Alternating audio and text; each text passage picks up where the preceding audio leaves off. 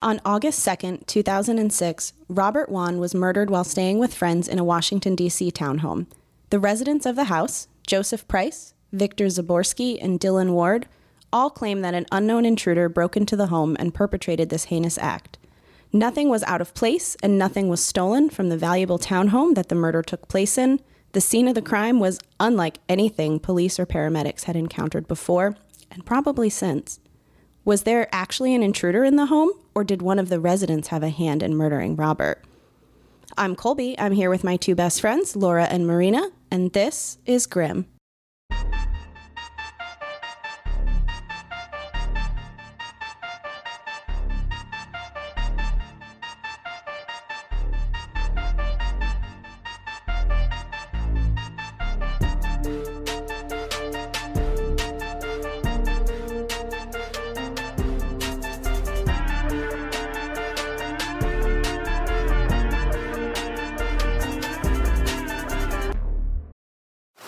Now on Netflix, inspired by the unbelievable true story of a fake hitman, comes the new movie, Hitman, from Academy Award nominee Richard Linklater. At 96% certified fresh on Rotten Tomatoes, critics are calling Hitman a smart, sexy crime thriller with surprises at every turn. Starring Glenn Powell and Adria Arjona, Hitman. Now playing on Netflix and in select theaters. Rated R. All right, episode 10. We've made it into double digits. I think that makes us legit, right? Yeah. Now too legit to quit, if you will. Facts. Yes, facts. So for today's episode, we're going to do something a little bit different. I was chatting with my sister a couple weeks ago, and she asked me if we'd ever do an unsolved murder, to which I said, absolutely, because that's right on brand for me and my twisted sister who used to cheer for the unsolved murders. Yes. Except I'm pre-mad about it. I'm pre-mad about how frustrated I'm going to be. I'm very sorry about that. Not to be confused with pre-med. I'm not pre-med. I would not cut it in medical school with my insane fear of needles. That would be kind of problematic, I would think. Flunk out immediately. So as soon as my sister requested this, I knew that I had to do this specific case. I have been obsessed with it since I first heard it on Crime Junkie, like several years ago now. I think I was taking a road trip somewhere, and I stumbled across this case, and I think you guys are going to be just as fascinated by the time that we're done. I'm so excited. I'm ready. It is truly a bizarre story. So before we jump into it, I do want to say for my research this time, I did listen to a couple of other podcasts. So I want to give a shout out to the Mile Higher podcast and to Case File. Both of them had a ton of really great information. I also read a 14-page arrest warrant. I won't say whose arrest warrant it is because I don't want to spoil anything. And I read a blog called whomurderedrobertwone.com. Oh, check it out. That's catchy. Also, my Google search history was far more normal for most of this case. But what I went to Reddit for was not. Not at all. Oh, no. We'll get there in time. Isn't that what Reddit is for? Sketchy searches. Yeah. Mm-hmm. And cat videos. Two purposes. Yeah. All right. So Robert Eric Wone was born on June 1st, 1974 in Brooklyn, New York. Robert attended a private Catholic school and was very passionate about politics from a young age. I don't know many 15-year-olds that are super into politics. Model UN. That type. He did have other interests, though, like baseball. He was a huge baseball fan. He loved the Mets. He and his family would always go to Mets games, and he played baseball as a kid. I thought it was funny because I saw that, he was one of the smallest players on the team, but he was described as having the most heart. Oh, so I like that. Me being a diehard Red Sox fan, this reminded me of Dustin Pedroia, so that's sort of the image that I have in my head when I think of Robert Wone, which doesn't match up for several reasons. I digress. He went to college at William and Mary, where he was a Monroe Scholar. I had to look up what this was because I was sure it was prestigious, but I didn't know what the designation meant. So it's a program for the most academically distinguished undergraduates at the college, and only about 10% of their undergrads get to be part of this program. Wow. So he was very smart. Yeah, it's impressive he was doing that too with sports. He was not playing baseball in college. He just played baseball, like kind of how I played softball as a kid. Yeah, just kidding. But you not also, impressive. There was some sort of like service component that went along with it too. Like you couldn't just be smart; you had to be a good person. And we're going to talk about how he was a really good person. Gets me every time. I know. So while he was at William and Mary, which he absolutely loved William and Mary, Robert had a very close-knit group of friends. He was interesting and caring and considerate, and he was just an all-around good, wholesome guy, and he wanted to do good in the world. Good like never letting a friend's birthday go by without getting them a card. Oh, I know. Good like putting money in a random parking meter so people wouldn't get a ticket. Oh, okay. This is like the most wholesome man, Right? yeah. Good like organizing a group of volunteers to help out the former president of his university when he found out he was struggling with deteriorating health. Jeez. I could continue, but I won't. I think you guys are getting the point. Robert was an amazing human being. Yeah.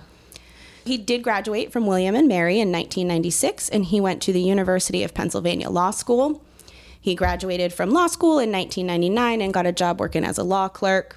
After that, he worked in commercial real estate law for 6 years as an attorney at Covington and Burling. Robert was super committed to serving his community. I don't think that comes as a surprise. No. He often volunteered his legal services for causes near and dear to him, such as the Organization of Chinese Americans, Latin American Youth Center, and the Museum of Chinese in America. Wow, he's making me feel real bad about myself. Yeah, I do not have the same kind of extracurricular activities that Robert did. No, And he was wow. a lawyer, too. Yeah. That's very impressive. Yes. In January of 2002, Robert was attending a conference in Philly where he met a woman named Catherine Yu. She actually was instructed by her boss at the American Bar Association to invite Robert to be a panelist for the conference. And she said that she was immediately drawn to him, and she just found all kinds of excuses to talk to him during the conference. The feeling was mutual because shortly after the conference, he tracked her down and the two went out for dinner. A couple weeks later, they met for Valentine's Day, and from that moment on, they were in a long-distance relationship. She lived in Chicago, and Robert lived in the D.C. area. It was hard, right? Long-distance relationships are really hard to make work. But they figured it out. They talked on the phone every night, and they saw each other 3 times a month, which kudos to them. Yeah. That's a lot. That's not bad. So they made do. Kathy, right, as she went by, she did have a secret she was keeping from Robert. She had lupus, or I guess has lupus. And in fact, she had been living with lupus since she was in junior high. She didn't initially tell him about it because she was afraid he would break things off with her, and she really liked him and she could see a future together. I don't know if maybe her condition was a deal breaker for other men in the past. It sounded like it might have been. Did she not immediately hear the history that you just gave about Robert? Because that would be the last thing that I would think for this human being. No, I don't think she got the exact same intro to him. That He I would gave start. you guys. He would like start a lupus foundation to Seriously. fundraise money to cure it instead of breaking up with her. So I think you guys know where this is going. Robert, being the perfect little soul that he was, responded to this news by inviting Kathy on a month-long vacation to China with him and his family. Total opposite of what she thought was going to happen. So this made her feel like, okay, he's in it for the long haul with me. We do really have something special here. When they got back from their trip in June of 2002, just 6 months after meeting her, he proposed. Oh, I was hoping. And of course, she said yes. They were married a year later, and Kathy moved to the D.C. area to live with Robert. And they lived happily ever after. The end. The end. Next Next week. episode. Oh, I wish that he had a happily ever after. Yeah, the ending is a lot more grim. And the ending is a lot more grim, so stay tuned, guys. Because of Kathy's condition, it would have been life-threatening for her to carry a child, so they had actually been talking about adoption, which, again, what a perfect, supportive man he was. Love him. Kathy and Robert, as I had mentioned, they both lived in the D.C. area, so they actually lived in a suburb in Virginia, and they both worked in D.C. By the late summer of 2006, Robert was ready for a new challenge, so he took a new position as general counsel for Radio Free Asia. So he's leaving his commercial real estate law behind, and he's kind of moving on to international communications law. Okay. 2 very different subject matters, I would say. For anybody who doesn't know what Radio Free Asia is, it is a U.S. government-funded nonprofit news service that broadcasts radio programs and publishes online news, information, and commentary for audiences in Asia. I knew that. Did you? Very familiar. Very familiar. Very with impressive. Radio Free Asia. Radio Free. I don't know, like Radio Disney is kind of what I was going through my head.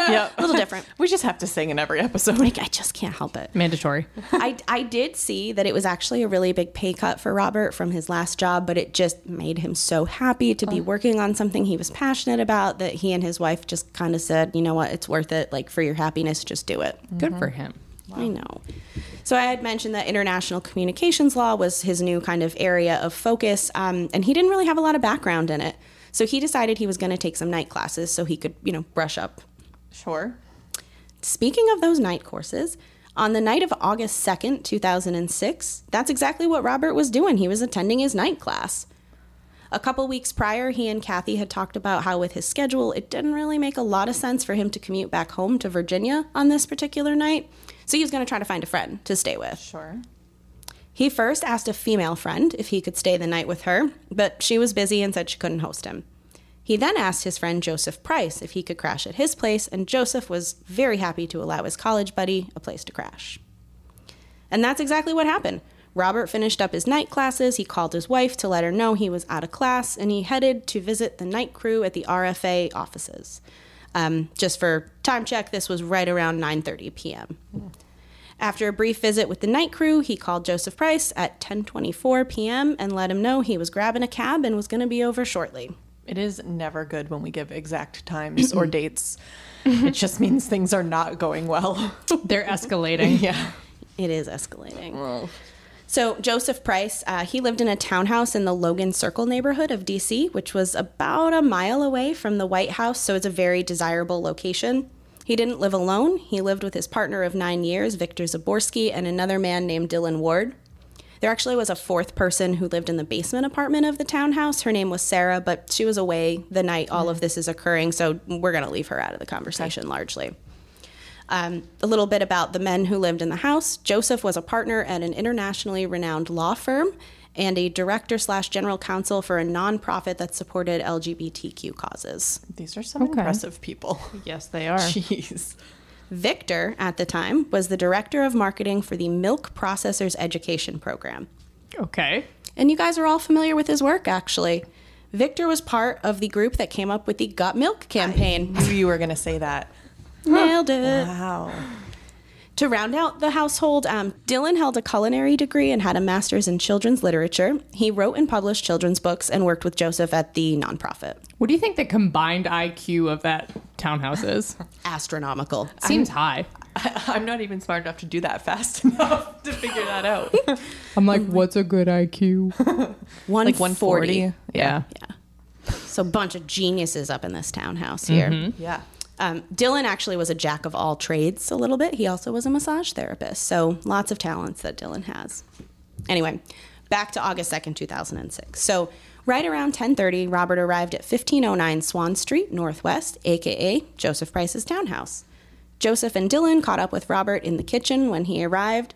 Victor had already turned in for the night. He actually went up to bed to watch Project Runway.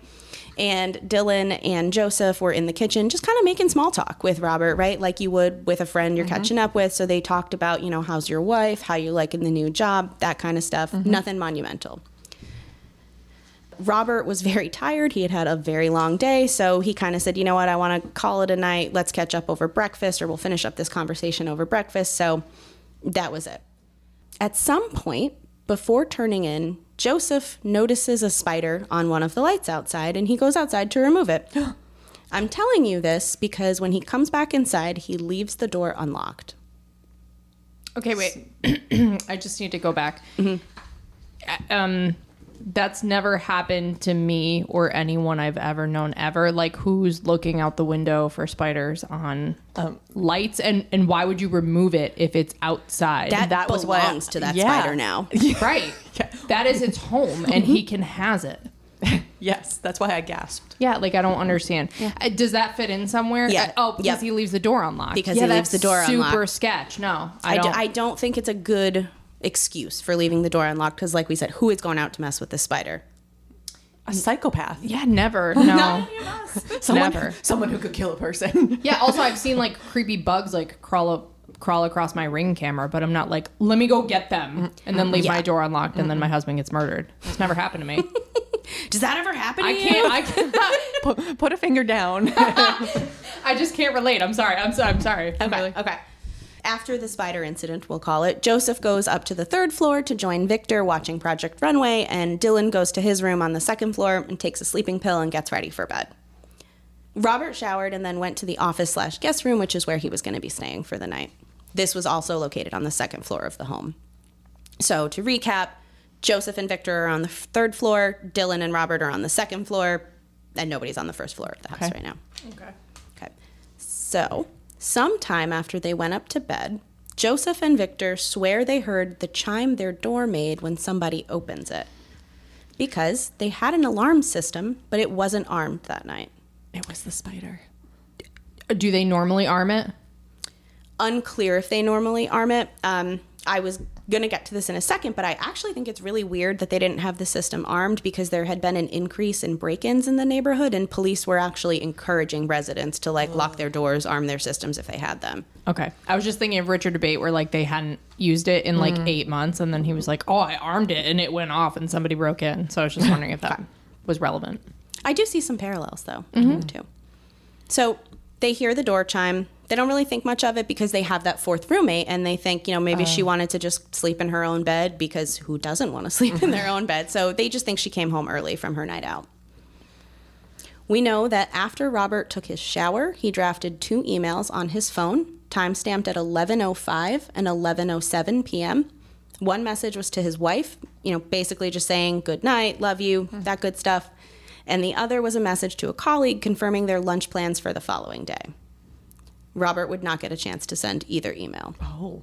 The next thing that we know for sure is that at 11:49 p.m., a 911 call is placed by Victor. I know that it can sometimes be hard to make out the details in these clips, but this is actually a pretty good audio clip, so we're going to play the 911 call. It's most of the call, so we're going to let you hear that now. D.C. Emergency 911 operator 6752. Do you need police, fire, or ambulance? Immediately. We need an ambulance. What's wrong, ma'am? We had someone that was in our house, evidently, and they stabbed somebody. Okay, somebody's inside the house now?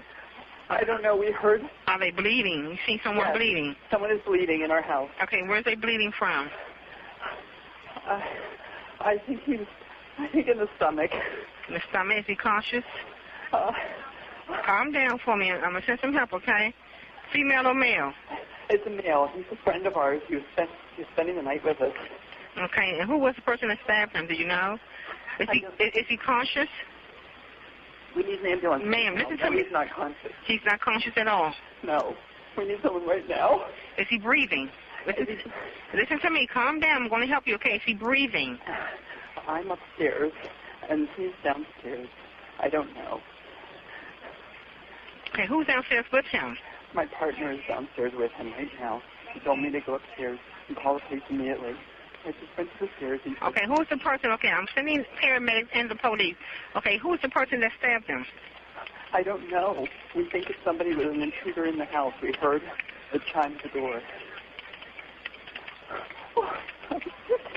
And it's 15, ma'am, calm down. 1509 Swan Street, Northwest. Am I correct? Yes, it is. The person that stabbed him, is he still in the home? I don't know.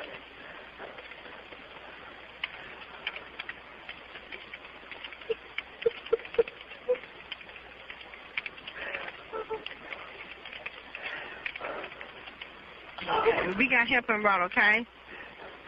Pardon me? We have help en route. Thank you. They're here. They are en route to you now. I'm sending the police and the paramedics, okay, to assist. Okay, what I need you to do is go downstairs, okay? The place wherever he was stabbed at, I need you to get a dry cloth, okay? And just apply pressure to that area. If he was wherever he was stabbed at on his body, I need you to take a towel downstairs while you're waiting for the paramedics to arrive and just apply pressure. Even if the rag or towel is saturated with blood, just get another towel and put it on top, but never lift the first towel off the area. Hold it on. Once it gets filled up with blood, just put another towel on top of that and just apply pressure until the paramedics arrive. Yes. On the leg. Yeah. We're stabbed in the heart. In the heart? Yes. In the center of his chest. Okay. Is he breathing? Is he breathing? We have help en route now, okay?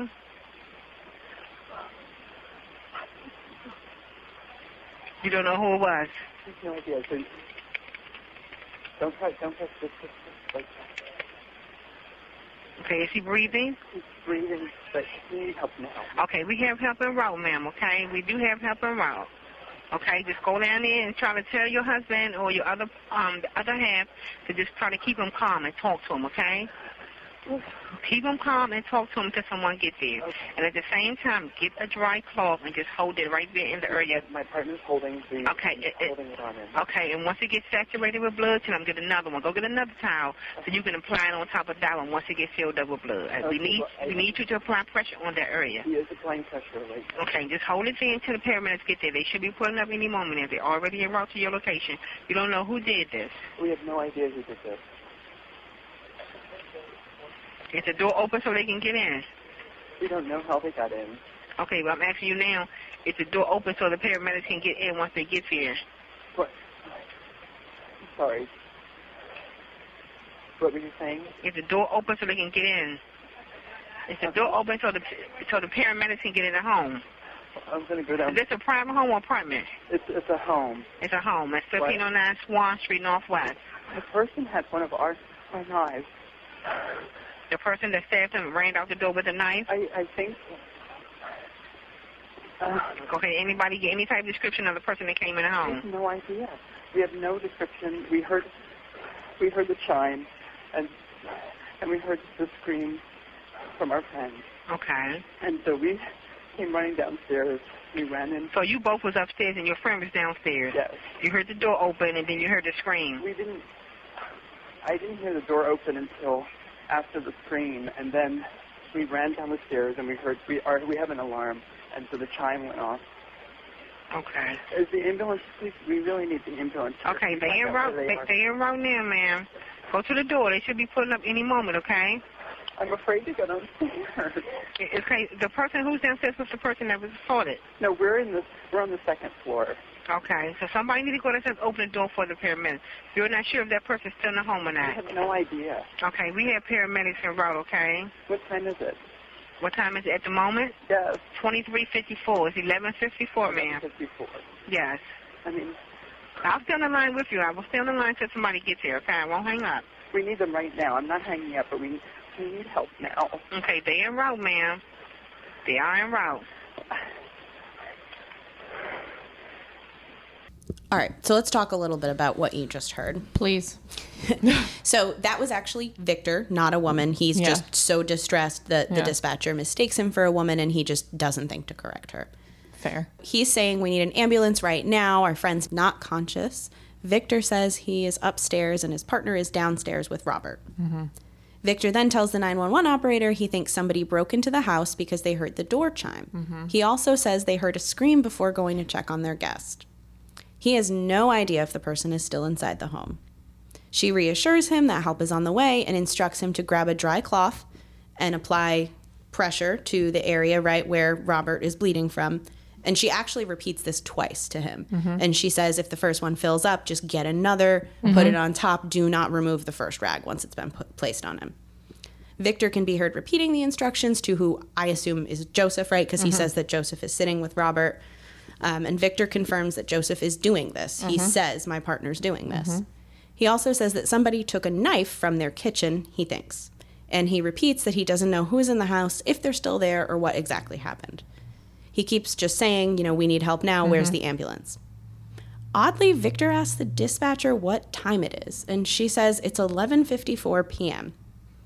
There were a couple more minutes to that call where Victor's just kind of talking about the paramedics getting there, and he's just a little hysterical, so I didn't play the rest of it. We didn't really miss a lot of detail. But I wanted to make sure I played that much of the clip because I thought it was very odd that he asked what time it was. There were also a couple inconsistencies. I was waiting to see if that was in your list, but because he said at first, so there's 3 floors there on the second floor.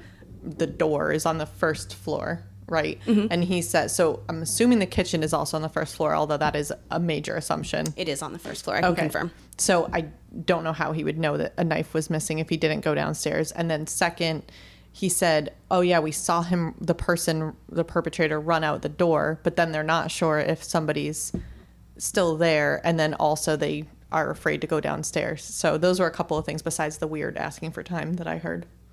Yeah, that is really weird. I'm just thinking if I was in like an emergency situation and like focused on keeping someone alive and was like, what time is it? My favorite show's on at midnight. Don't want to miss it. Can't miss that. 6 more minutes of Project Runway. So we will come back to all of the details and figured. try to fit into the, like what actually happened that evening. But what Victor says in the call is important. Okay. The paramedics do arrive on the scene, and relatively quickly, too, actually. They were there about 6 minutes after the 911 call was placed. Wow. And I want to point out, these were 2 very experienced paramedics. So between the 2 of them, they had 25 years of experience on the job. Mm-hmm. They observed Victor standing on the front steps wearing a bathrobe and speaking on the phone, presumably to the 911 dispatcher. They ask him, what's going on, and he doesn't reply to them directly, but they hear him tell the person on the phone about a stabbing on the 2nd floor of the house. Cool, we're going up to the 2nd floor. It's what the EMS team thinks. Mm-hmm. So they make their way into the home. They walk to the back of the house to the staircase, and then up to the 2nd floor. They encounter Dylan at the top of the stairs, who is acting like a literal zombie. They ask him where the person is, and he kind of just slowly raises his hand and points. He was on sleeping pills? Yep, he was. Yeah. Yep. And as soon as he points, he kind of just goes back into his room and shuts the door and, I don't know, maybe goes back to sleep. Yeah. Side note, Dylan was also wearing a bathrobe.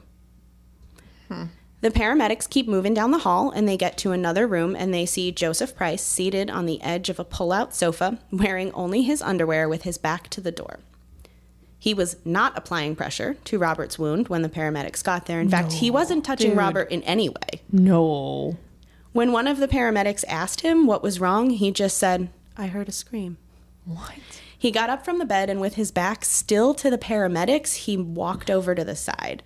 The paramedics later said that they were actually concerned that Joseph had a weapon on him, and they physically, when they walked into the room, they went to the far side of the bed to attend to Robert because they wanted to see Joseph's hands at all times. I don't blame them at all. He had one job. Yes, he had one job.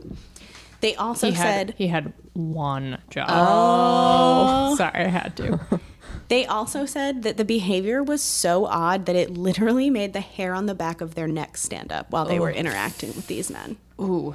And remember, 2 very experienced paramedics. Mm-hmm. So, I'm sure they've seen some shit. Mm-hmm. Yeah. They've certainly seen their share of stabbings, right? Mm-hmm. And this is D.C., right? It's D.C. Mm-hmm. Yeah, they've got to see some crazy shit in D.C. So upon examining Robert, it was really clear that he was dead and likely had been dead for some time. He had been stabbed 3 times in the chest, he had no pulse, and he wasn't breathing. The paramedic recalls seeing little to no blood on Robert's chest. It was almost like somebody had cleaned up the area surrounding the wounds. Oh, no. There was a light film of blood on Robert with striation marks, almost as if somebody had taken a towel and wiped down his chest. Okay. Okay. That is not considered pressure. No, that is not pressure. Does not count. So I don't know if it's just protocol, but the paramedics did bring Robert to the hospital where he was unfortunately pronounced dead at 12:25 a.m. In parallel, while the paramedics are there, Metropolitan Police Department or MPD officers arrived and start processing the scene. The officers noted that nothing in Robert's room seemed out of place. There was no indication that anyone had broken into the house, nothing was ransacked or stolen.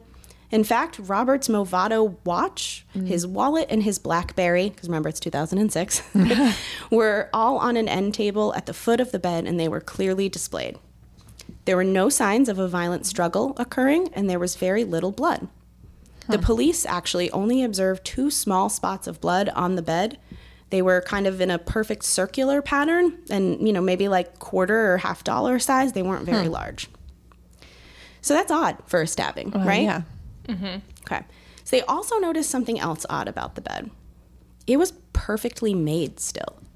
I know that after I'm stabbed, I make my bed so that it's presentable for when the paramedics arrive. Oh, that's why the small drops of blood there. Yes. Oh, yeah. You got to always be looking your best. Yeah. Even on your deathbed. That's right. Deathbed. Makes sense.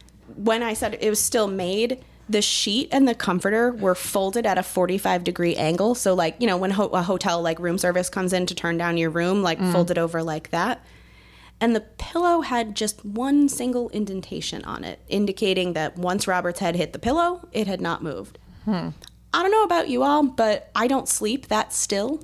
I tend to move a little bit. I wouldn't say I thrash in my sleep or anything, but like, I roll over, I move. My head does not stay stationary. So I'm laughing because when I first started dating my husband, he would sleep exactly like that, though. He would literally cross just his arms, basically, too? he would like fold it at the 45-degree angle. He would sleep, and then he would just fold it back in the morning. So, Oh my gosh. So it's possible, I guess, is what I'm saying. I am a thrasher. Yeah, And after same. one night's sleep, all of the blankets are on my husband's side. And I'm like, you stole them? He's like, you pushed them towards me. So I would have a million indentations. My bed would not be made. That is very suspicious. Very suspicious. I'm very suspicious. There was another suspicious thing in the room. There was a bloody knife found on the nightstand. This knife was a match for the one that was missing from the men's kitchen. So we're going to talk more about that knife. This is all very convenient. Very convenient, very suspicious. On the floor near the bed, evidence technicians found a large white towel. I'm assuming this was the towel that Victor said Joseph was using to apply pressure on Robert's wounds, but the blood found on the towel was really minimal and definitely not consistent with a stabbing. If you guys go and look at the pictures I sent you, look for the white towel picture.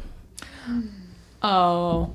Yeah, when you said minimal blood, that's not what I was imagining. So we're going to post the picture of this towel on our Instagram so our listeners can see for themselves what we are seeing in the room right now, which is that there's no way this towel was used to try to stop bleeding from anybody who was stabbed. I wouldn't even say that it was used. I wouldn't even say that this is the towel that was used to clean him based on those marks. Like, I mean, I was thinking the same thing, like not nearly enough. yeah, I was picturing maybe like a splotch, but not like soaked through. Yep. She was saying if it was soaked through. This is like, I cut myself shaving and I needed something quick.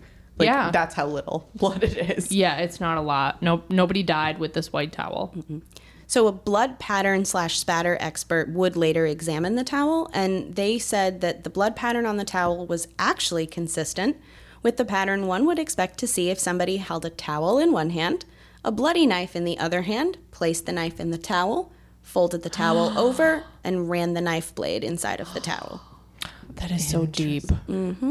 And it kind of does look like that.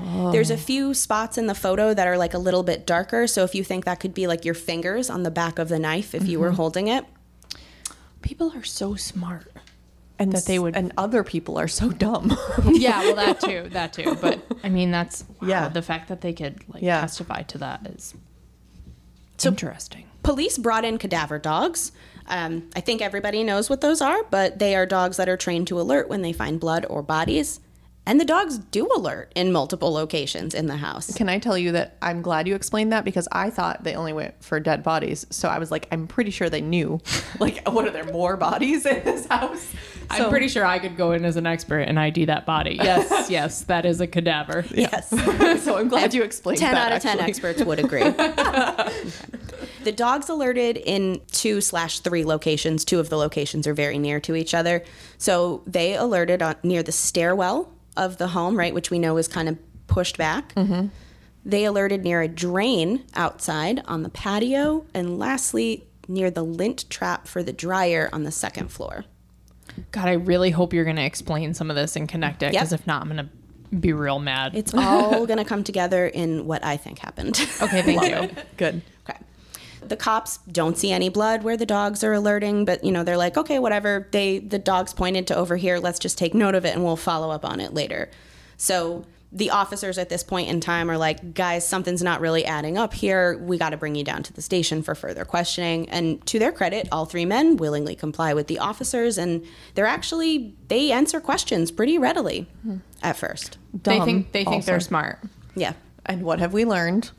You shut up when the cops ask you questions. Shut up. So here's the thing. Joseph is an attorney, and he's a pretty prominent one. So keep that in mind as we talk through all of this. So he should know. He knows. To Right. shut up. knows. You're going to say dumb things.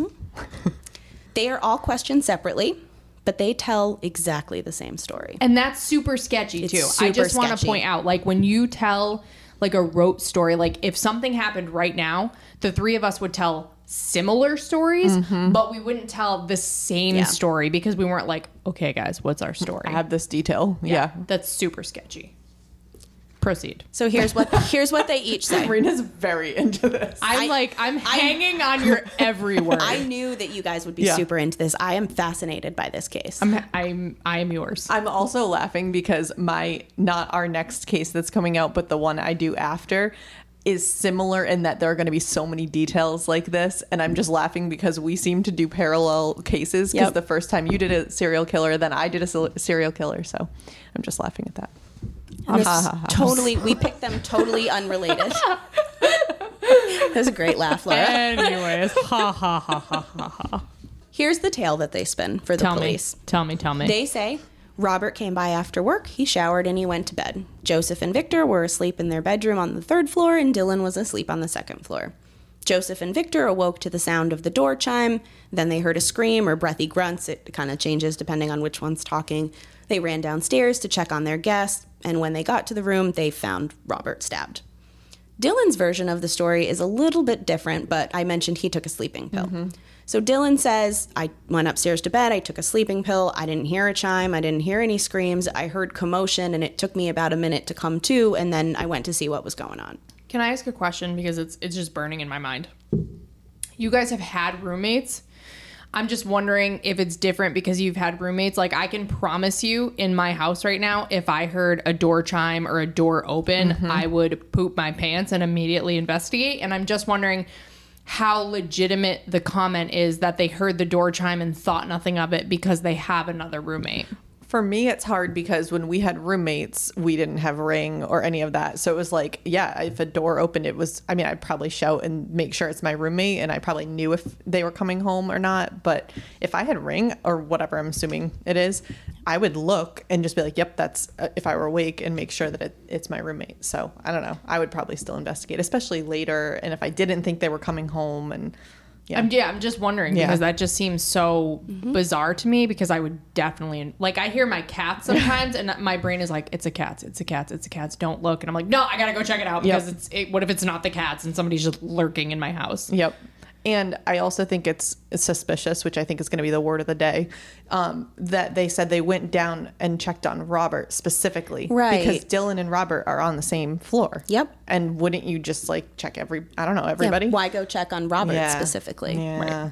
Right. Sus. Sorry to interrupt. That just doesn't make sense to me, but I also haven't had a lot of roommates. It's a good point because even right now, like with me and my husband, we've had a couple of instances where our alarm has gone off in the middle of the night and I literally jump out of bed, grab a weapon, and go run to whatever door, window, whatever is open, and I go see what's going on. God bless you, because I just cower and hope that Steve will go take care of it. This is why I will get myself killed someday, because in real life, if I'm not in a fight or flight situation, I will just be anxious and overthink it. But when I get put in a situation like this, I spring into action. Yeah. So I think you guys want me around if something bad happens. Oh, I'm the one that gets murdered. Like when I wake up in the middle of the night and I open my eyes and it looks like someone's standing over me, I immediately just panic and don't move and close my eyes again and pretend like it's away? Like just be like, no one's there, you're insane. Yeah, so we have very different. I would not be investigating with weapons. Nope. Same. Yeah, don't break into my house. We have a hatchet and some knives, and you're going to meet a very poor end if we catch you. And lots of towels to wipe them off. I'm not wiping anything off. So to kind of go back to what the men are saying. So Dylan does tell the cops again, Joseph went outside for a second before he went up to bed because he saw a spider or something on the light. Yeah, the so spider. Again, they're talking about this spider, which leave it alone. So whether or not it's true, I do believe that Dylan is saying this because he's trying to give the police a valid reason why the door was left unlocked. Okay. The men were actually at the station for a really long time. Joseph was interrogated for 6 hours, Victor for 8, and Dylan for 12. Okay. The police took note of the demeanor of the men, and it was weird. Joseph was very arrogant, unconcerned, and self-centered. Victor is tearful, distraught, passive, and then as time goes on, he becomes unhelpful the longer he's held for questioning. Fair. I will say, to Victor's credit here, this all happened after midnight, and he's been held at the station for 8 hours without sleeping, so I'd probably start to get a little useless after a while, too. I would be hangry and be like, I demand coffee and a McMuffin. And a fish fillet. Thank you. Do they serve him that early? Because I'd demand one. Dylan got the worst of it. Dylan was held for 12 hours for questioning. He was unmoved, detached, calm, and entirely unfazed by the situation. How long do sleeping pills last, though? Like, was he still under the influence? I don't know. I think it's possible. I'm assuming he took something like an Ambien or a Lunesta, like a legitimate sleeping pill, not like melatonin or something. So, Right. Benadryl. Yeah, like us. Benadryl. Listen, that's pretty legit for me. Hey, we go to Bennyland and we love it. I think it was like a legitimate prescribed sleeping pill, so I think it could probably last like 8 to 10 hours. Yeah. Because that's just what I'm thinking of, like someone who's just sort of out of it. Just and is like, yeah, I wasn't part of this. Like, why are you questioning me this long? You see Dylan in a much more favorable light than I do. I'm gonna put that out there. Okay. From the beginning, I was like, Dylan. Interesting. Oh, because Did Dylan do it? Was he? We don't know. I know we don't. How high can my shoulders go? Shrugging. But he was the one that left the door unlocked. Joseph was the one that left the door so unlocked. Dylan, I haven't seen his involvement entirely yet, so I may be on the same page, but not yet. That sketchy Spider-Man. No, not Spider-Man. No. Spider-Man.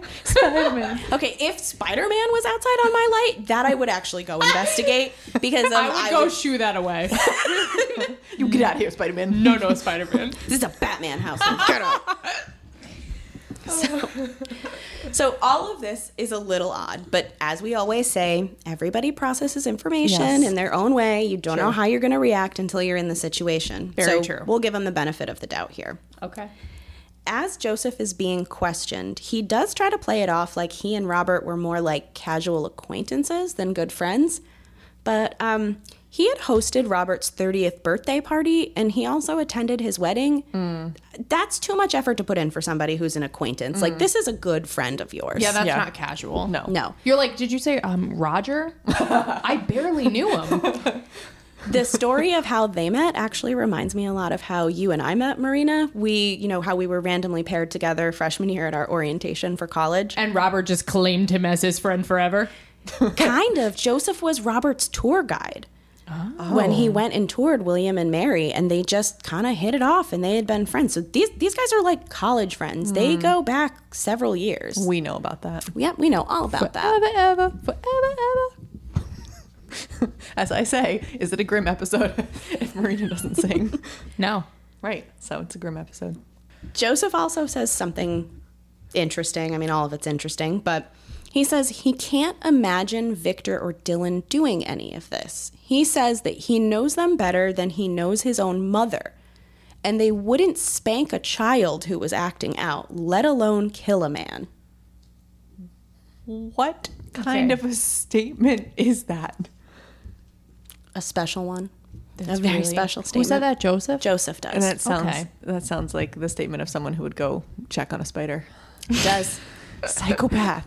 And Joseph is held for the shortest duration, right? So 6 hours. So when he's released, he's very concerned with Dylan and Dylan's well-being. Is Dylan being questioned? Does Dylan know his rights? Does Dylan know his attorney's been contacted? When are you releasing Dylan? Dylan was volunteered as tribute. It seems that way, but isn't it weird that Victor is his partner of almost a decade and he's really concerned about Dylan specifically? Which one's the lawyer? Joseph. Okay, so it's not Victor. Oh my God, names. I'm getting flashbacks to the dentist. Joseph Price is the one who owns the townhouse. Yeah. He is the lawyer. Okay. He's the spider guy. He's the spider guy. Victor is Joseph's long-term partner. Yep. He's the one that places the 911 call and gets mistaken for a lady. Okay.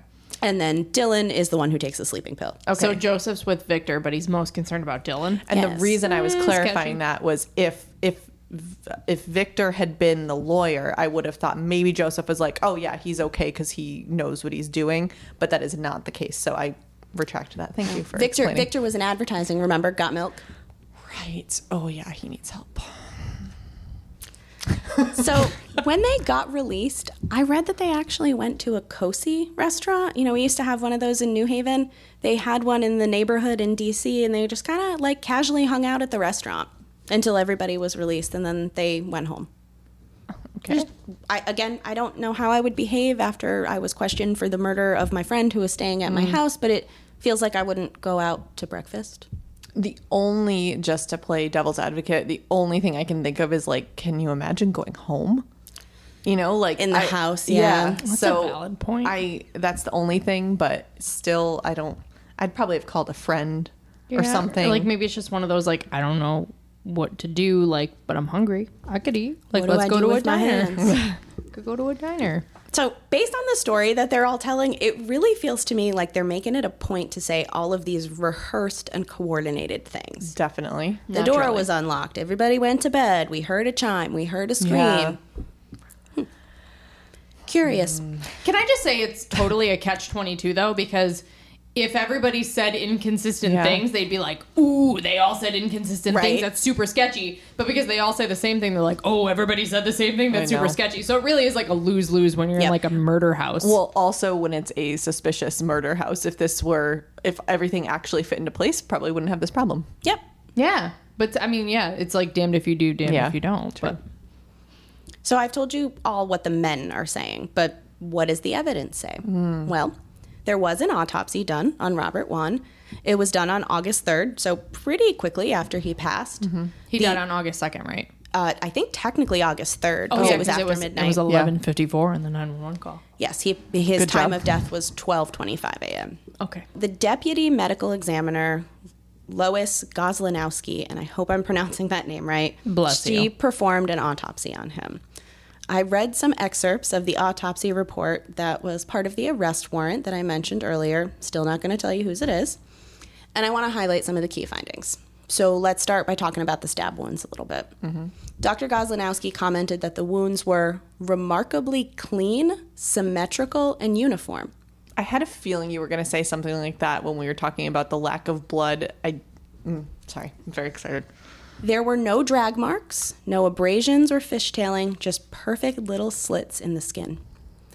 So is that like he's already incapacitated That's what I'm and they are thinking. just stabbing him versus like a struggle where you're stabbing someone? So what I first thought when you first explained all this with the lack of blood everywhere is like, was he dead already? And then somehow, like, then there was a stabbing to show. I don't know.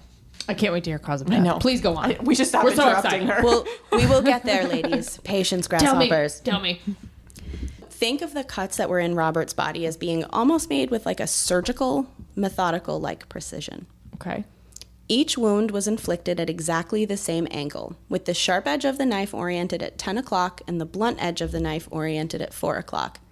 Laura is trying to make a knife go that way. I will admit I struggled trying to kind of figure out what angle this was. It's going to get more confusing, so keep your phone knife for a second. All of the cuts, all three of them, were 4 to 5 inches in depth. The direction of them was front to back, right to left, and slightly downward. Huh? Come again for Big Fudge? I tried. I really tried to recreate this before you all got here. Say it again. Mike and I were fake stabbing each other in my kitchen before we recorded because we were trying to figure this out. Say it again. Okay. Slowly. So each wound was inflicted at exactly the same angle. Yep.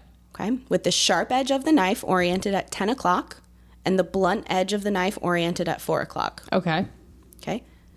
All of the cuts were made front to back, right to left, and slightly downward. Okay, so front to back meaning in. I think so. And then what's the second part? Slightly down. Right to left. Okay, so like that. This is not helpful for a podcast because I'm miming it. Oh, but why would you put the blunt edge would go to the right? That's not how I would stab. I'd stab. If my phone is a knife, it's like this. This is not good podcast not good material. for a We are podcast, not- no. Okay, so 10. So this is, I don't know how to make this work on sound. Do you know what the best part is? The gremlins are going to be doing this too. Yeah, so okay, now then that I'm you've gonna told do them it. phone knife, they're all phone knifing. Okay, so phone knife. All right. So this side with my on-off is to 10 o'clock, and then the other side's to 4, and I'm going slightly. So in, that's easy. In, 'cause yep. I don't know what other But way the you right go. to left is what kills me. Yeah, like okay. you Yeah. would be stabbing with the blunt edge first. You wouldn't stab like that. Yeah. Like if I was cutting. Yeah, I got everything except for the right to left. That part Yeah. I can't understand. So I'm going to say that the deputy medical examiner is legitimate. She had overseen about 80 to 90 stabbings at this point in time. I believe her. I'm I'm just not- trust her. I'm more not than me. questioning it. I'm just I can't comprehend. Yes, Yeah. that's what I don't have 80 to 90 stabbings under my belt though, so like maybe with more experience I'll get there, but I can't comprehend how this is working out. Come back on episode 100. None of these stab wounds would have killed Robert or rendered him unconscious instantly. In fact, his injuries would have been incredibly painful, and it would have been next to impossible to not move while this was going on. Okay. Okay, that's interesting and inconsistent, and there'd be blood places. And not clean cuts. A reasonable person would then expect to find defensive wounds on Robert's hands or forearms, or maybe even blood on his hands right from grabbing at the wounds where he was stabbed. But there was no blood on his hands, and there was no sign of a struggle. There were no cuts, abrasions, lacerations, bruises, or any kind of markings to indicate a physical struggle occurred. You're going to tell us cause of death, right? I will. Thank you. All 3 stab wounds appear to have come from the same knife since they were so uniform. Okay. So I'll kind of lay them out on the body. The first stab wound was located in his upper chest, almost centered. This one perforated his sternum and his heart at the aortic root. The second stab wound was on the right side of his chest, a little bit lower. This one punctured his right lung. And the third stab wound was in the middle of his abdomen. This one perforated his small intestine, his pancreas, and his vena cava, which is a large vein that carries blood to the heart from other organs. That's really important. Jinx. That's all we know. Blood is important. But are you guys catching what I'm building to here? So all of these injuries should have produced a huge amount of blood flowing from the body because they hit major organs and veins. Yes. I was thinking it. I didn't want to interrupt you.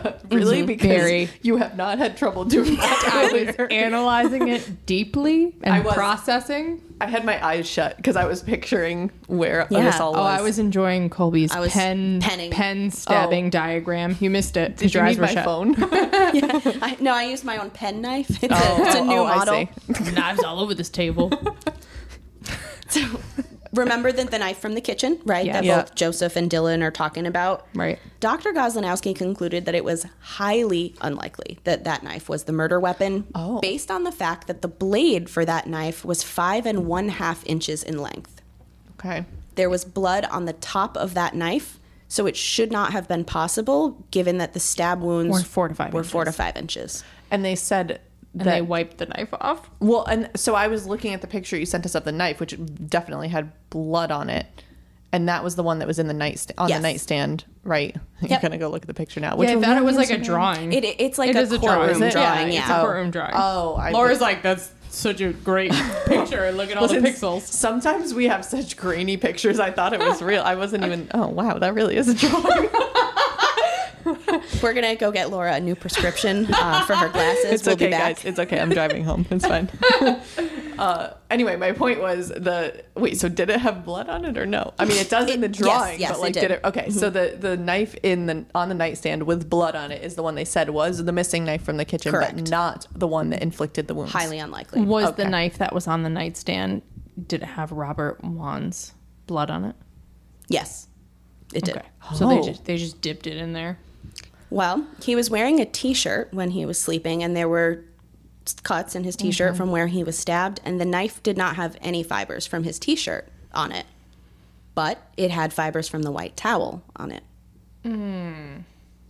Mull that one over for a minute here. I don't like this.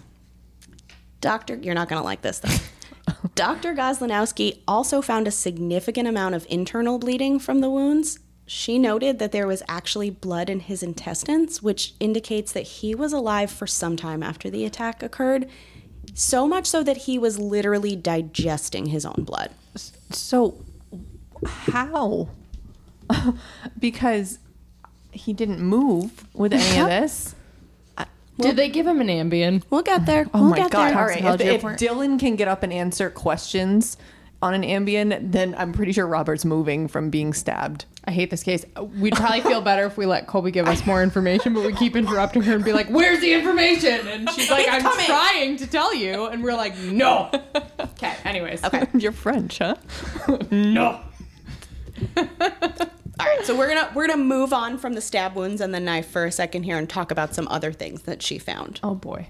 She observed that Robert had a single petechial hemorrhage in his right sclera, aka the white of his eye. Oh, from being strangled.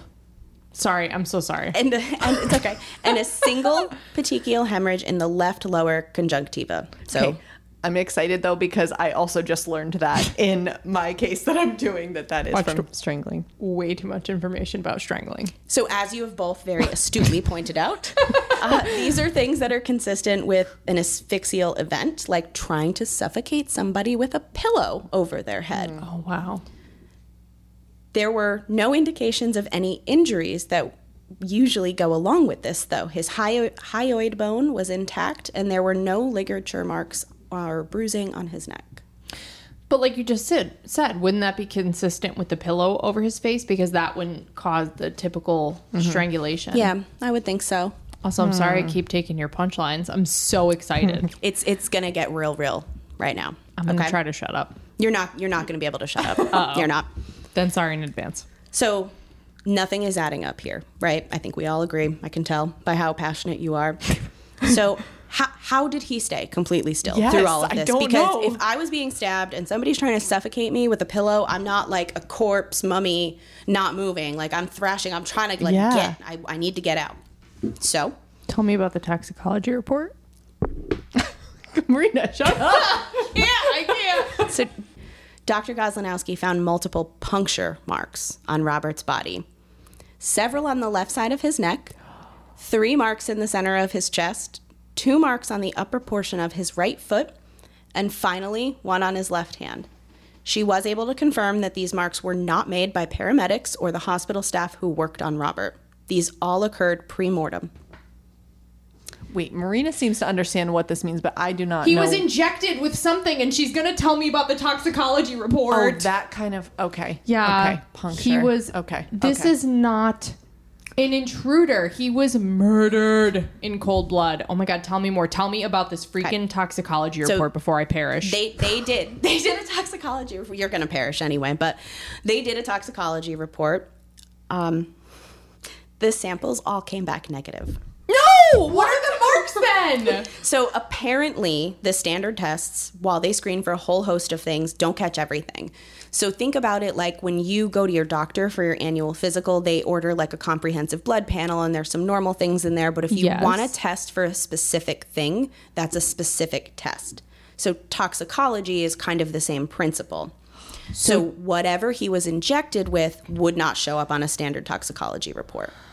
Okay, so if you don't link this back to any of the people and like drugs that they may have had or drugs they may have had access to, our friendship is over, and so is GRIMM. Because I'm It's a tall tale. so upset. It's a tall task for me. I'm very upset. So disappointing. But Dr. Goslinowski has a theory. She thinks she knows what it was. Oh. Hit me with it. She thinks he was injected with a paralytic agent. That would make sense. Yes, exactly. Yeah. I don't know why they didn't specifically check for this, but I did read that some of those drugs leave your system so quickly, like it could be within 45 minutes. Oh, wow. So it may have not been in his system at that point in time. Guys, there's more. Colby. Colby. I'm so sorry. You're not sorry. I'm not actually. This is It's so fascinating. All right, are you ready for this next finding? I'm probably not, but go ahead. So a trigger warning for any of our listeners who are sensitive to the topic of sexual assault. You may want to skip ahead about a minute or two here. Dr. Goslinowski collected samples from Robert using a standard sex kit protocol. She did 2 swabs from his thighs and external genitalia, 2 perianal or the exterior of the anus swabs, 2 anorectal or the interior of the anal canal swabs, and 2 from his mouth/lip area. Oh, no. Semen was detected on all of the swabs except for the one from his mouth and lips. But here's the catch. It was all Robert's. There was 0 foreign DNA found on his body. Okay, Wait, they found his own semen inside of his anal canal? Yes. Oh, God, was a turkey baster involved? Like, what's happening? So the autopsy, as you can tell, such a quick guess. as you can tell Watched a from lot of Marina's soap operas. frustration, from Marina's frustration, you could still tell that something is not adding up, and the autopsy certainly does not support the tale that the men are telling. No. Not even a little bit. So what the hell happened to Robert? You're not gonna tell me. Nobody knows for sure to this day because nobody has actually been charged for his murder. But there are several theories. Before I jump into the theories, I do want to say that the medical examiner did rule his cause of death as a homicide by the stab wounds. Naturally. So, Yeah. so it was by stabbing. So here are the theories. Let's start by talking about the intruder theory that the men keep trying to spin. Debunked. Trying to make right off the gate. Okay. So an unknown intruder must have broken into the home and killed Robert. Problem is, this is both highly unlikely and not supported by the evidence, but we're going to talk it through.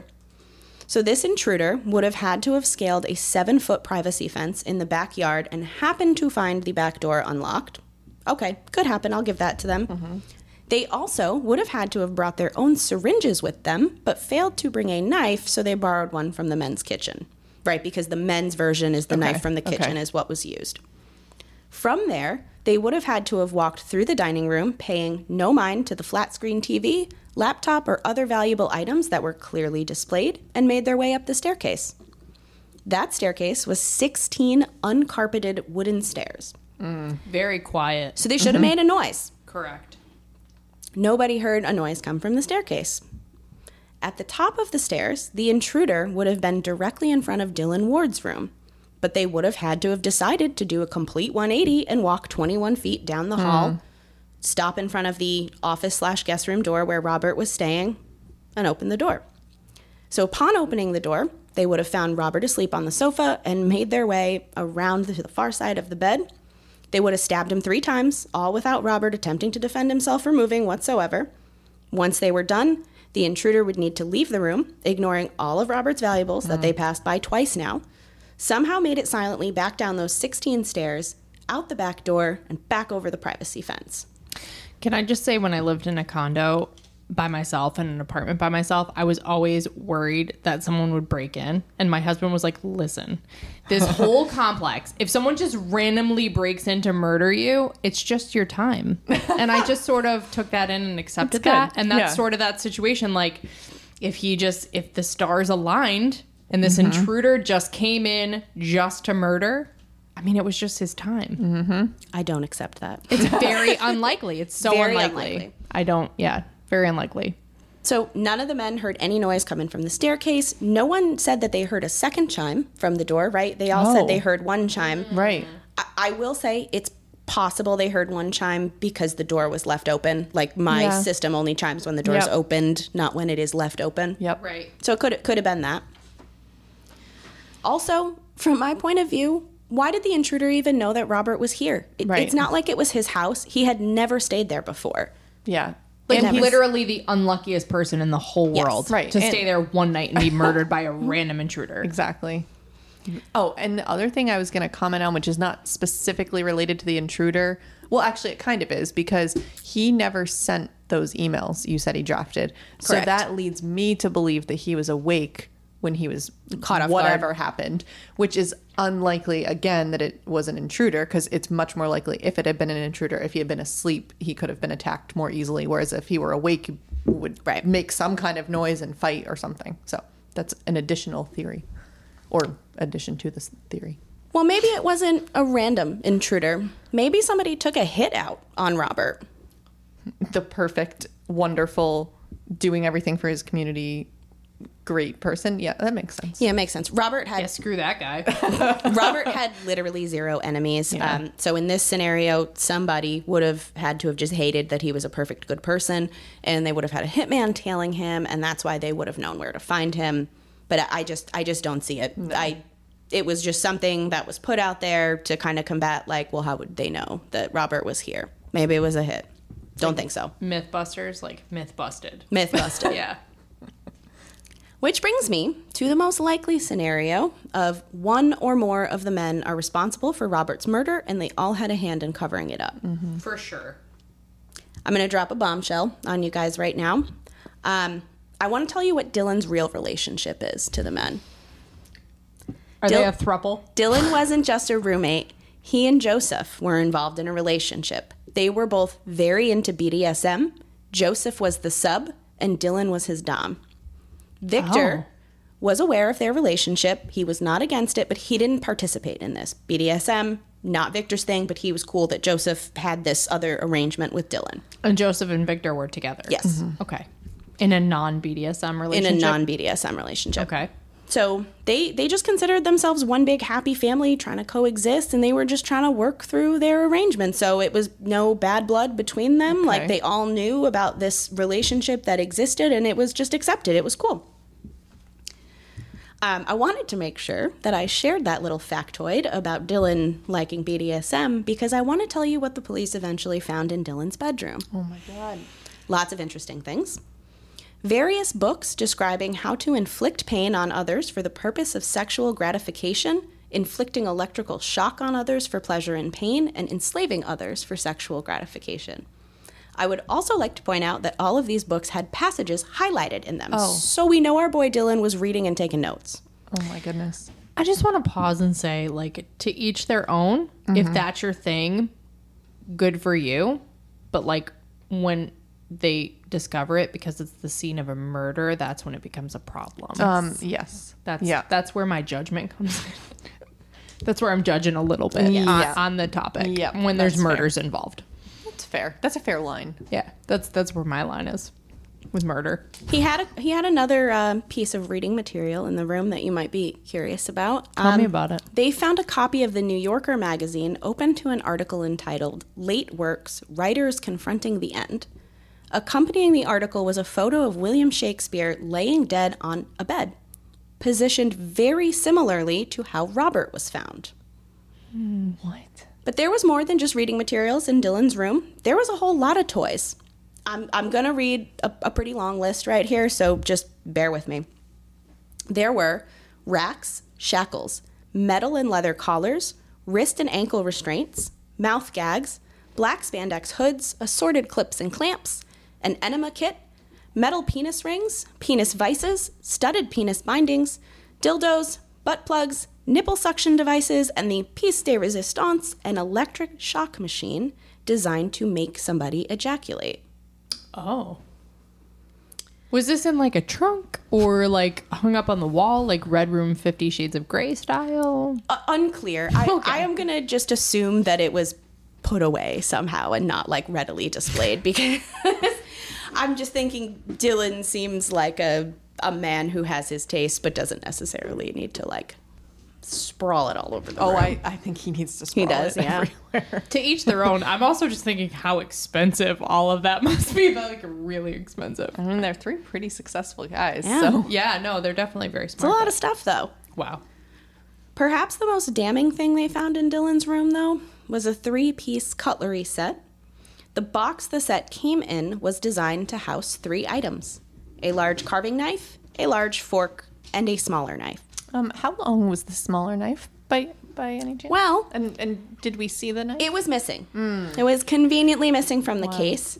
Never would have thought. Kudos to the police, though, because they contacted the manufacturer of those knives and they got a replica of what that knife was. And as Laura anticipated, that knife had a blade that was 4 1/2 inches long. So as we had mentioned, that knife much more consistent with the 4 to 5 inch depth of the stab wounds. Dylan could have a valid reason for having the knife, though, right? He went to culinary school. I did mention that. He could have lost it because he's obviously not using that degree, right? He's writing children's books. He's a massage therapist, jack of all trades. So maybe he lost his knife. Inside of Robert's body. Well, there's one more reason why Dylan could have had the knives. He could have been into knife play.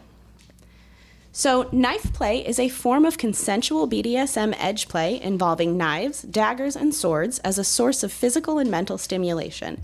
Knives are typically used to cut away clothing, scratch the skin, remove wax after wax play, or simply provide sensual stimulation. There is no cutting or piercing of the skin with these knives.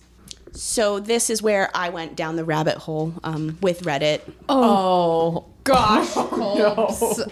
I sorry. I learned a lot of things about BDSM and knife play and the Reddit threads. The thing I can't unsee or unread the things that I read. But I'm very knowledgeable on the topic now. If anybody wants to talk about it. So I was there and I was like, fuck it. Let's see if playing with paralytics was a thing. Guys, it actually is. It is called chemical bondage. I found the thread on the subject, though. The consensus was it is very dangerous and it should only be done with medical supervision. The anxiety that thought gives me is out of this world. Can you imagine, though, if you're like, oh, my partner and I want to do some chemical bondage. Hey, doctor, can you come be on standby and witness this? Like, what is that conversation like? I'm going to tell you what I think happened. And I cannot stress this enough. This is my opinion based on the research that I've been doing to prepare for this episode. So please don't sue me, Joseph Price, because I know you're a good attorney and I'm just giving my opinions here. So here's what I think happened. I think that Dylan and perhaps Joseph decided to play with Robert with or without his consent. I think they had the toys and the tools at their disposal. I think they used the electric shock toy on him, and that's how his semen was found on him. I think they injected him with a paralytic agent, and I think that they used this device on him. So that would explain how he ejaculated without being a participant. I have questions about that, and knowing you probably researched this. Can you still ejaculate when you've been paralyzed like that? Thank you. Yep. Okay. With that device, you can. I knew you researched. I knew. Yep. Is that like if somebody like touches your prostate? Maybe. It's that I didn't get that piece of information from Reddit. I just know what the toy is used for. Okay, sorry, just wondering. It's okay. All right. I don't know that they set out with the intention to murder him, though. I feel like something went wrong or something got out of hand, and I think he or they panicked, and then Joseph quickly devised a plan. He's very intelligent. I'd mentioned several times he's an attorney. He would have known how to cover their tracks. I think this is why the men delayed the reporting of the crime, because they did. So we know that between 11 and 11:30, the neighbors heard a scream while they were watching the 11 o'clock news. But Victor did not call 911 until 11:49. So there are 19 to 49 minutes unaccounted for. I think the scream that was heard was Victor seeing what was going on. I don't think Victor was involved in the crime. I think Victor became part of it by helping to cover up. Oh, and that would explain why he was so... Because I was thinking when we were listening to the 911 call that he sounded like he was trying to remember. Because he seemed legitimately distraught. And like he was trying to remember what details in what order to say. Why did he ask what time it was? That's still really weird. I feel like to fit somehow into the story about maybe if they were asked like what time they heard the scream or something like that, to try to say it was Robert's scream, or if there was some way to check when the doorbell chimed. I mean, it's 2006. I know like currently in 2022, I can see like a log of when my doorbell goes off. I don't know if the technology was that advanced at that point in time, but maybe they were trying to match some things up. But they did have clocks at that time. They did have clocks, yes. So I'm perplexed as to why he had to ask about the time. And cell phones? Yeah. Yeah. A million things, yeah. Wristwatches? Yeah. Those are clocks. Yes. 19 to 49 minutes is a lot of time. Mm-hmm. Sure is. It's enough time, in fact, to clean up, go outside and wash off with the hose, throw your wet clothes in the dryer, change into a robe, take the clothes out of the dryer. So I have given a reason now for why all the men look freshly bathed, why they were all wearing a white robe. They were not a part of a cult. This was just what they chose to put on after they got out of the shower. It would also explain why the dogs alerted at the drain in the dryer. Yes. Because Robert's blood would have gone down the drain, and if there was anything left on the clothing, it would have gotten caught in the lint trap of the dryer. Okay. I originally thought that was maybe the towel, related to the towel, but I feel like they would have been able to figure that out. I don't know. I think the spider thing was an excuse. I do not think there was actually a spider on the light. I think they came up with a reason for why, despite the police issuing this warning to be careful in the neighborhood, that their door was left unlocked this night. I really think the men discussed what they were going to say, and then they called 911 when they were ready to call 911. Mm-hmm. So to Laura's point, it does sound a little bit like Victor is trying to remember things. He's repeating several statements to the dispatcher. When they all get interviewed, they tell very uniform, similar stories, and they're all repeating the same facts. I also think that Victor asking repeatedly, like saying, oh, he needs help, repeatedly asking that, is to make it seem like he's still alive and there's a chance. Because if they're, I mean, yeah, you probably would still want them to come somebody to come quickly if you have a dead person. But if you have someone that maybe can live, you're like, oh yeah, get the paramedics here. So I think that was part of it too.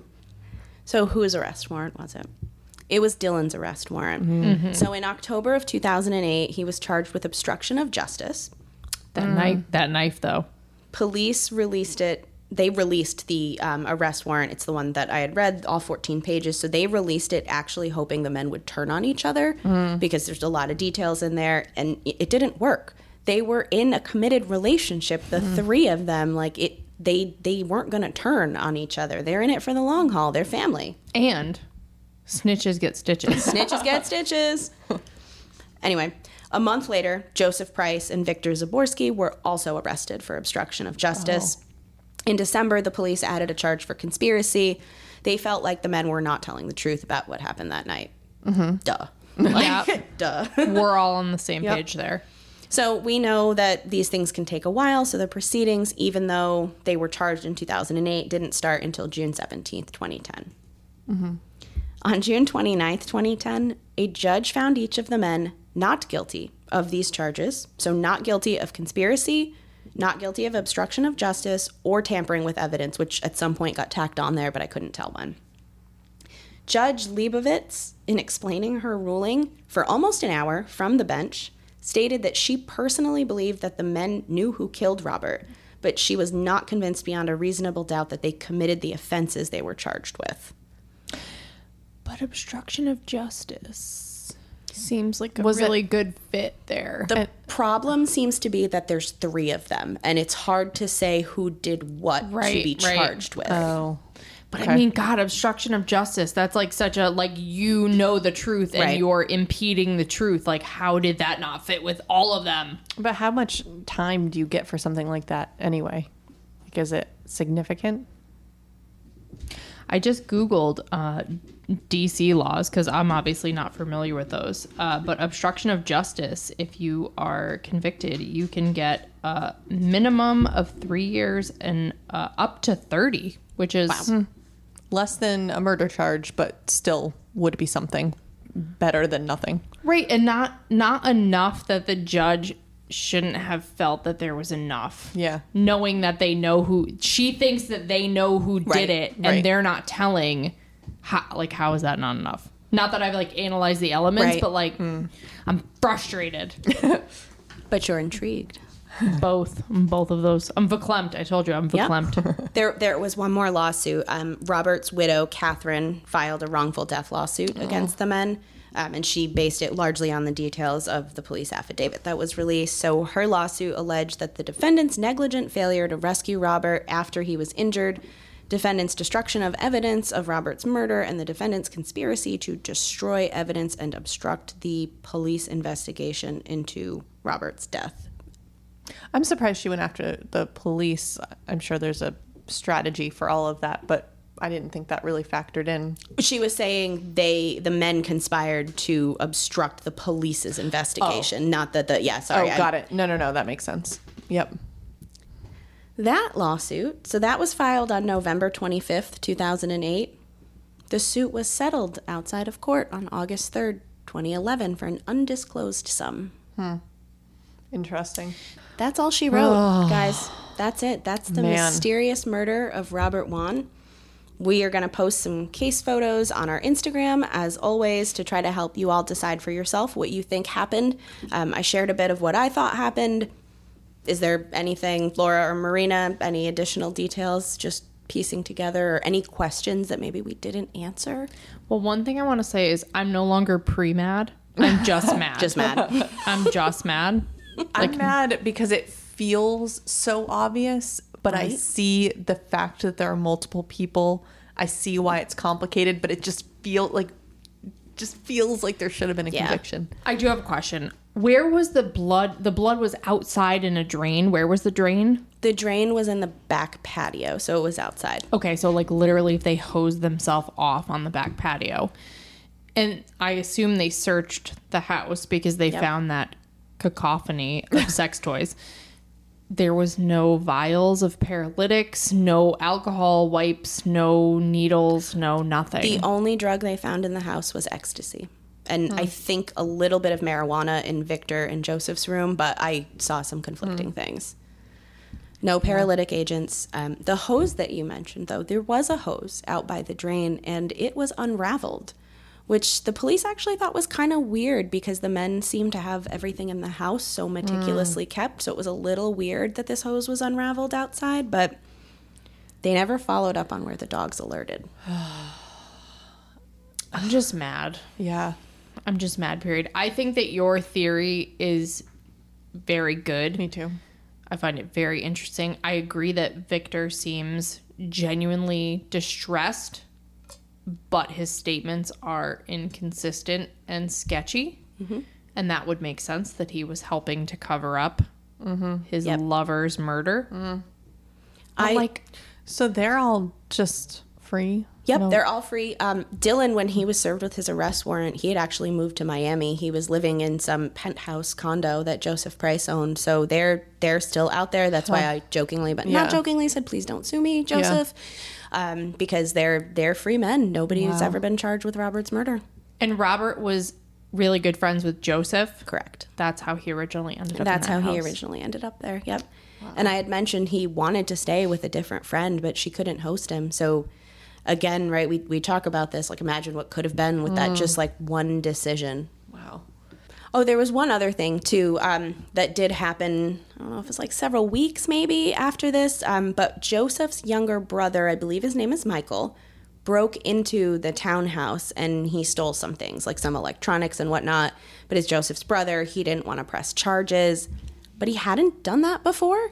This was the first time that house had ever been burglarized. So I almost wonder if it was sort of like a ploy to be like, look, somebody broke into our house. It happens. I don't really know what the purpose of it was. I couldn't really fit it into this other than some people were trying to speculate that it was Joseph's brother. But there's literally nothing that puts him at the scene. He wasn't there for any of this whatsoever.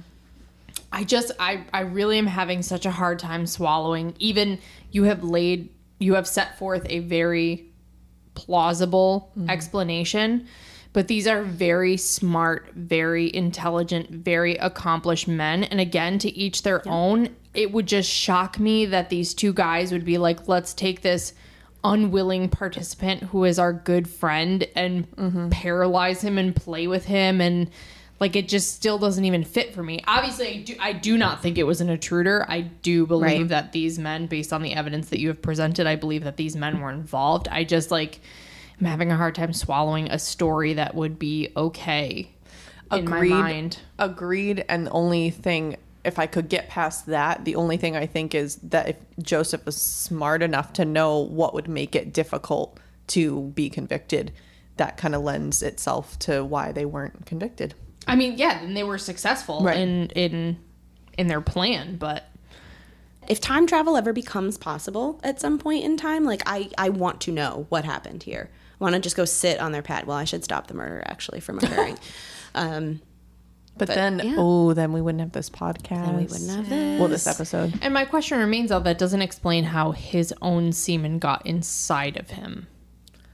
I think it was on the electric shock device. And that goes inside of a body? Yes, it goes inside of your rectum. Oh. Goes in the bum. Naturally. That lends credence to my whole prostate. I was just going to say that. Yeah. Okay.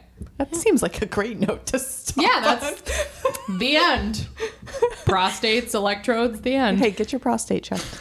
So PSA. Yeah, PSA. If you're loving Grimm, and I think it would be impossible to not love it after this episode, please rate and subscribe to our podcast. If you want to see case photos, follow us on Instagram at Grimm Crime Podcast. If you want to give us a case suggestion or just say hey, send us an email at grimmcrimepodcast@gmail.com. Listen, learn, and stay alive. Until next time.